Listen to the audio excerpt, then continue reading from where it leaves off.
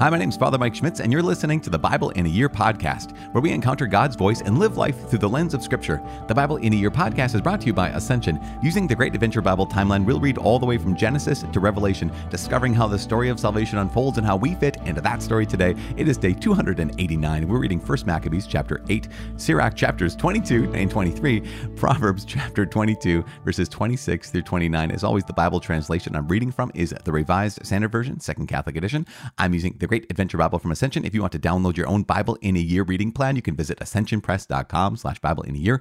You can also subscribe to this podcast by clicking on subscribe and receiving daily episodes and daily updates, because it is day 289. It's worth saying.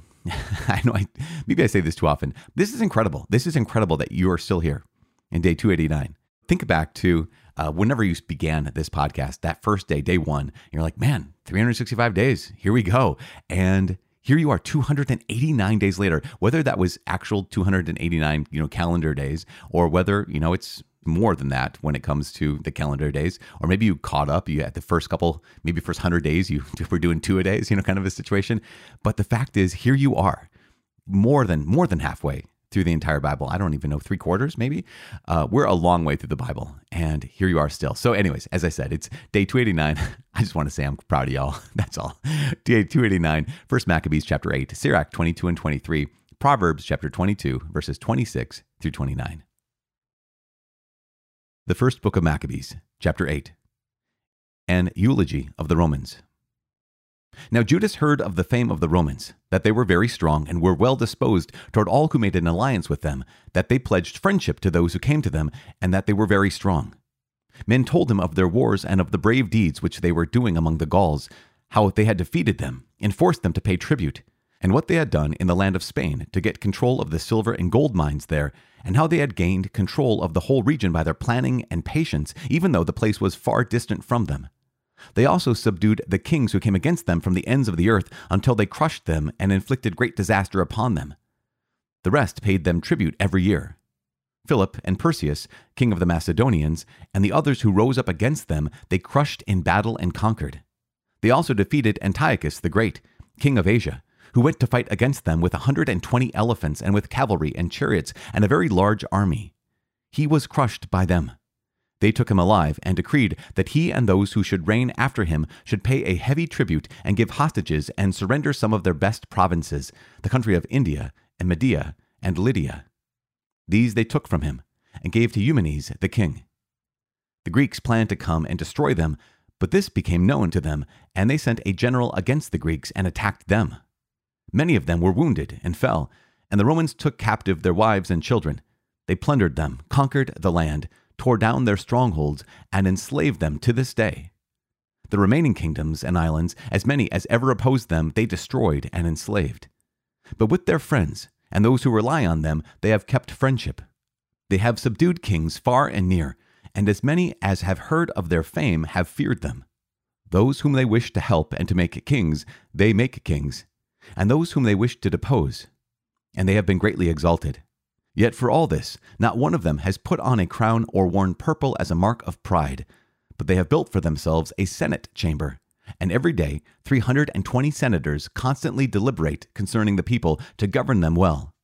They trust one man each year to rule over them and to control all their land. They all heed the one man, and there is no envy or jealousy among them. An alliance with Rome. So Judas chose Eupolemus, the son of John, son of Achos, and Jason, the son of Eleazar, and sent them to Rome to establish friendship and alliance, and to free themselves from the yoke, for they saw that the kingdom of the Greeks was completely enslaving Israel. They went to Rome, a very long journey, and they entered the Senate chamber and spoke as follows.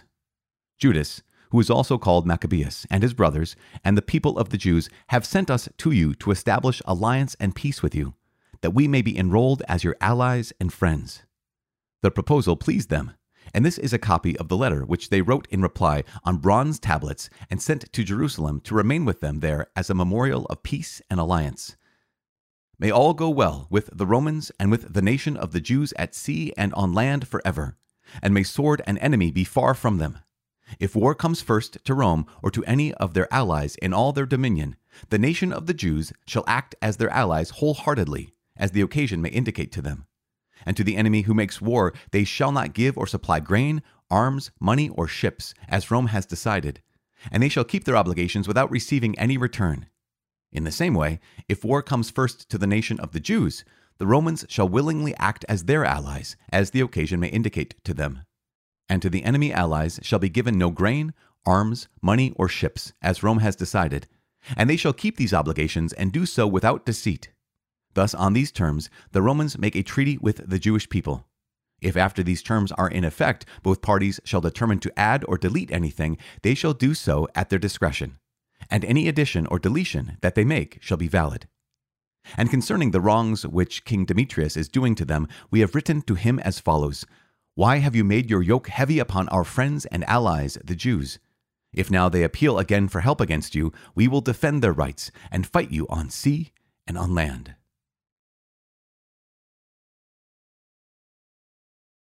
The Book of Sirach, chapter 22, on wisdom, folly, and self-control. The indolent may be compared to a filthy stone, and everyone hisses at his disgrace. The indolent may be compared to the filth of dunghills. Anyone that picks it up will shake it off his hand. It is a disgrace to be the father of an undisciplined son, and the birth of a daughter is a loss. A sensible daughter obtains her husband, but one who acts shamefully brings grief to her father. An impudent daughter disgraces father and husband and will be despised by both. Like music in mourning is a tale told at the wrong time, but chastising and discipline are wisdom at all times. He who teaches a fool is like one who glues potsherds together, or who rouses a sleeper from deep slumber. He who tells a story to a fool tells it to a drowsy man, and at the end he will say, "What is it?" Weep for the dead, for he lacks the light, and weep for the fool, for he lacks intelligence. Weep less bitterly for the dead, for he has attained rest, but the life of the fool is worse than death. Mourning for the dead lasts 7 days, but for a fool or an ungodly man, it lasts all his life. Do not talk much with a foolish man, and do not visit an unintelligent man. Guard yourself from him to escape trouble, and you will not be soiled when he shakes himself off. Avoid him, and you will find rest, and you will never be wearied by his madness. What is heavier than lead, and what is its name except fool? Sand, salt, and a piece of iron are easier to bear than a stupid man. A wooden beam firmly bonded into a building will not be torn loose by an earthquake. So the mind firmly fixed on a reasonable counsel will not be afraid in a crisis. A mind settled on an intelligent thought is like the stucco decoration on the wall of a colonnade. Fences set on a high place will not stand firm against the wind, so a timid heart with a fool's purpose will not stand firm against any fear. A man who pricks an eye will make tears fall, and one who pricks the heart makes it show feeling. One who throws a stone at birds scares them away, and one who reviles a friend will break off the friendship. Even if you have drawn your sword against a friend, do not despair, for a renewal of friendship is possible. If you have opened your mouth against your friend, do not worry, for reconciliation is possible. But as for reviling, arrogance, disclosure of secrets, or a treacherous blow, in these cases any friend will flee. Gain the trust of your neighbor in his poverty, that you may rejoice with him in his prosperity. Stand by him in time of affliction, that you may share with him in his inheritance. The vapor and smoke of the furnace precede the fire, so insults precede bloodshed. I will not be ashamed to protect a friend, and I will not hide from him. But if some harm should happen to me because of him, whoever hears of it will beware of him. Oh, that a guard were set over my mouth, and a seal of prudence upon my lips, that it may keep me from falling, so that my tongue may not destroy me. Chapter 23. O Lord, Father and ruler of my life, do not abandon me to their counsel, and let me not fall because of them. Oh, that whips were set over my thoughts, and the discipline of wisdom over my mind, that they may not spare me in my errors, and that it may not pass by my sins, in order that my mistakes may not be multiplied, and my sins may not abound. Then I will not fall before my adversaries, and my enemy will not rejoice over me. O Lord, Father, and God of my life, do not give me haughty eyes, and remove from me evil desire. Let neither gluttony nor lust overcome me, and do not surrender me to a shameless soul. Listen, my children, to instruction concerning speech. The one who observes it will never be caught. The sinner is overtaken through his lips, the reviler and the arrogant are tripped by them. Do not accustom your mouth to oaths, and do not habitually utter the name of the Holy One. For as a servant who is continually examined under torture will not lack bruises, so also the man who always swears and utters the name will not be cleansed from sin.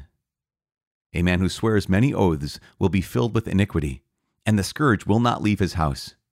If he offends, his sin remains on him, and if he disregards it, he sins doubly. If he has sworn needlessly, he will not be justified, for his house will be filled with calamities. There is an utterance which is comparable to death.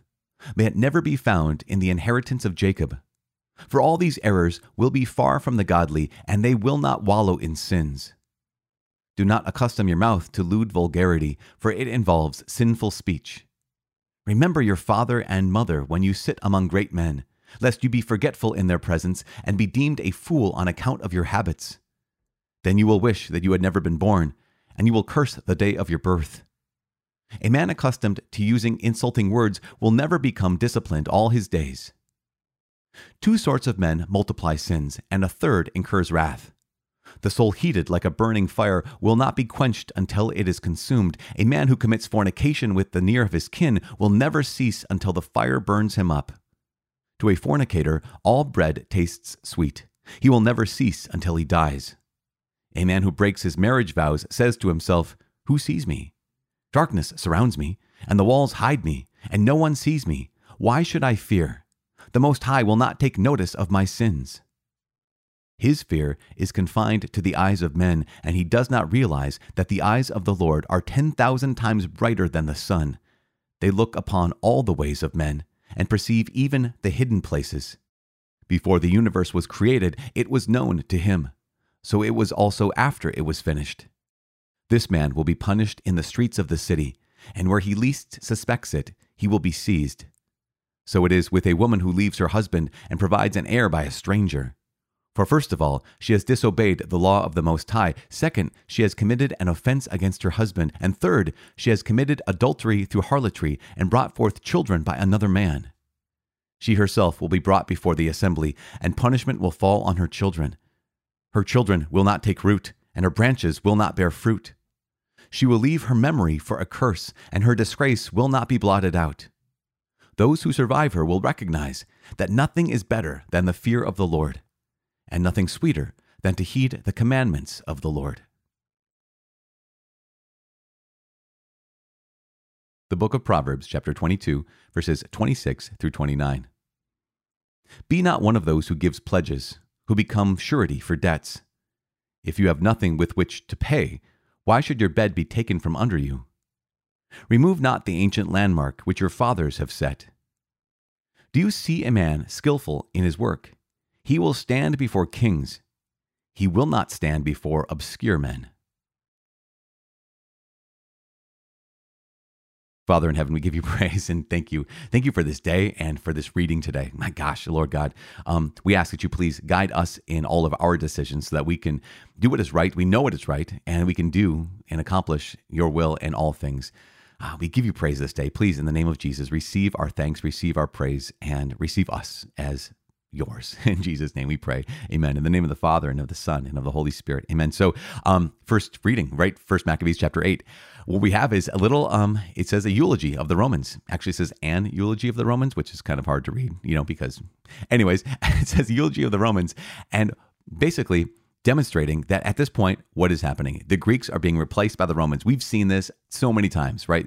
Here's the Assyrians, here's the Babylonians. The Babylonians are replaced by the Medo-Persian Empire. That's replaced by the Greeks. Now here's the Romans who are replacing them, and they're destroying everything. In fact, there's this almost like this praise of the Romans and how good they are at conquering, but also how faithful they are to those who make alliance with them. And that's what's going to happen, right? In this chapter 8, here is this newly established, or I guess maybe newly independent Jewish state, essentially under Judas Maccabeus. Judas Maccabeus, he and his brothers have driven out the Greeks, and now they're making an alliance with Rome because they have the understanding that at this point, Rome is kind of at its, I don't want to say its height, but in some ways it is, right? So they don't have the emperor yet of Rome. They're still a senate that is guiding the community. And as they noted in the end, well, the middle of chapter 8, in verse essentially 15, 16, they talk about how here is the policy of Rome. They have the 300 plus senators, and one man each year takes the point, so it's not an emperor, it's not a king, it's not someone who will, rule as a monarch, but here are the senators, and they elect this one person for 1 year, and he basically doesn't even rule.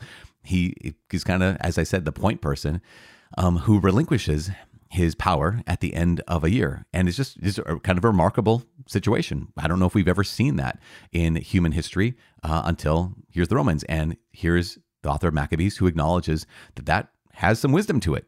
And what also had some wisdom to it was this alliance that the Jewish people made with Rome, because they know that, yes, while they have Judas Maccabeus, they've been able to fight against those invading armies, those conquering armies, and yet that's not going to last forever. Now, at the same time, this is so interesting. One of the things we've highlighted is that Judas Maccabeus and his brothers have been praying to the Lord for help. And when it comes to battle, they are relying upon him. But have you noticed how in 1 Maccabees, it is not the same as when we read in Kings, the book of Kings or the book of Chronicles, where it was very, very clear that who was running the place, who was leading, was the spiritual sense, right? Those spiritual leaders, those prophets who have been raised up. We don't have any prophets here. In fact, that's even notes this a couple chapters ago. When they go back into Jerusalem and they restore the temple, they don't know what to do with the stones that were desecrated, the altar stones that were desecrated in the temple. And so they buried them for a prophet to come along who would know what to do with them. They are, I don't want to say they're flying blind, but they don't have someone currently speaking the word of God or the will of God into their lives. Yes, of course, they have their tradition, and of course, they have the scripture, but they're lacking that voice of, say, a Samuel. They're lacking that voice of Elijah.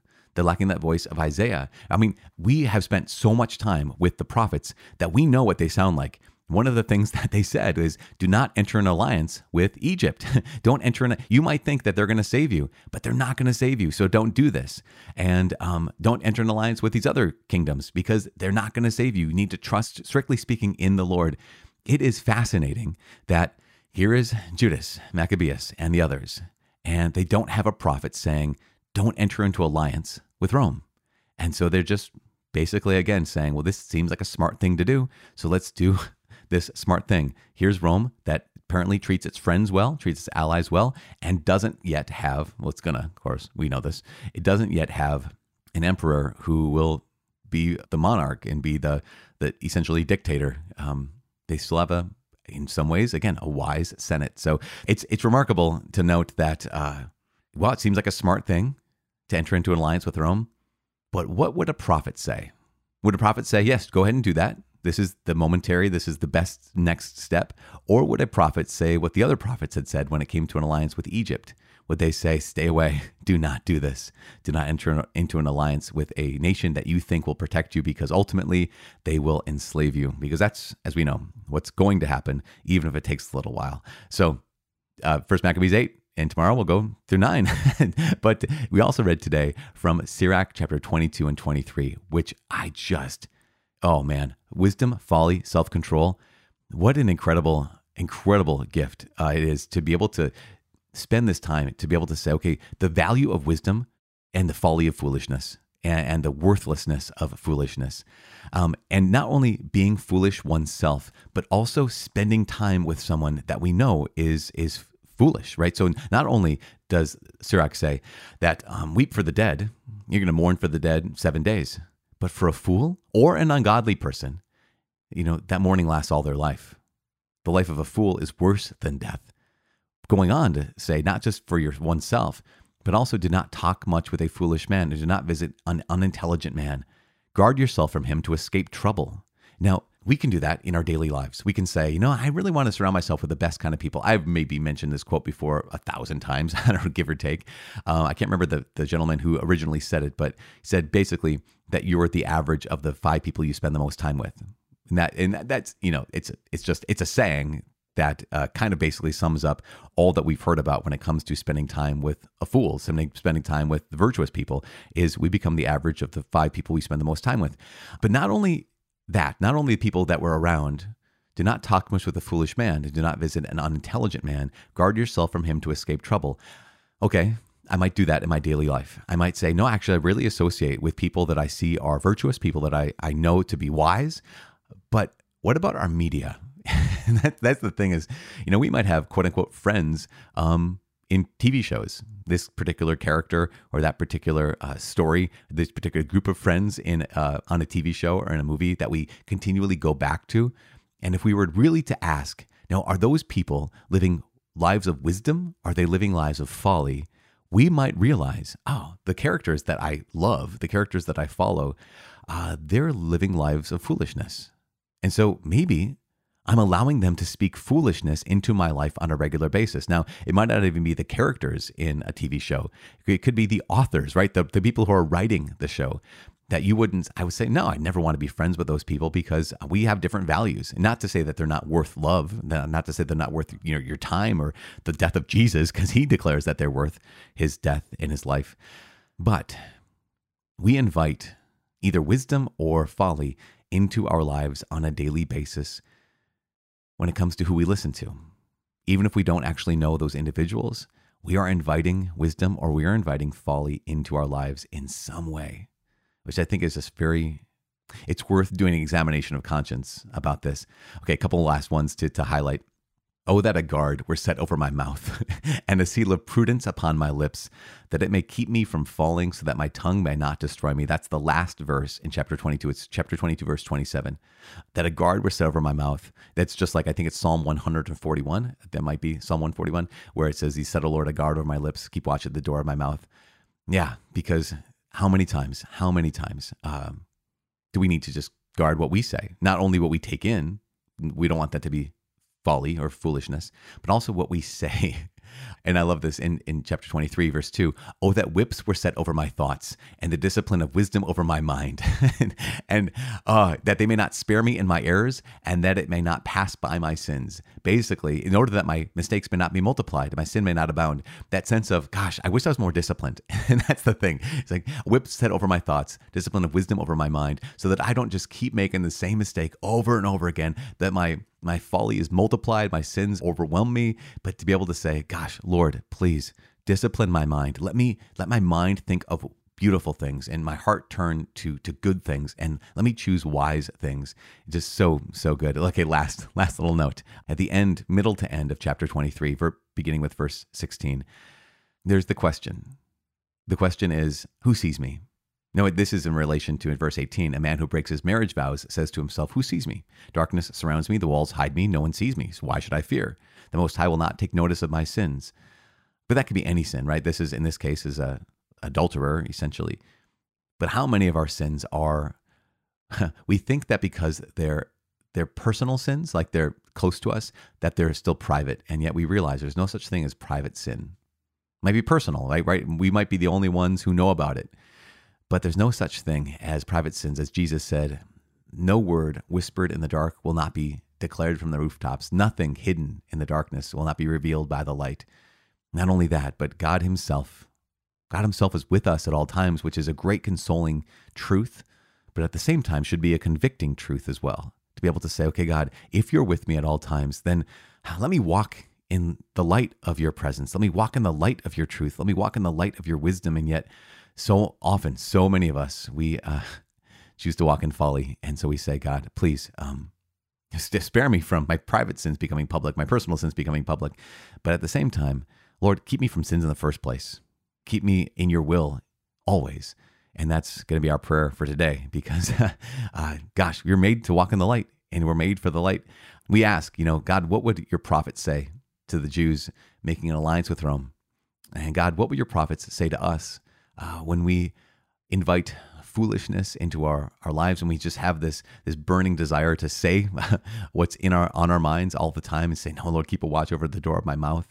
when we have a desire to forget that you are present to us in those times of temptation, those times where we are inclined to wander from you, Lord. So we pray for the Lord in those ways, and I'm praying for you. Please pray for me. My name is Father Mike. I cannot wait to see you tomorrow. God bless.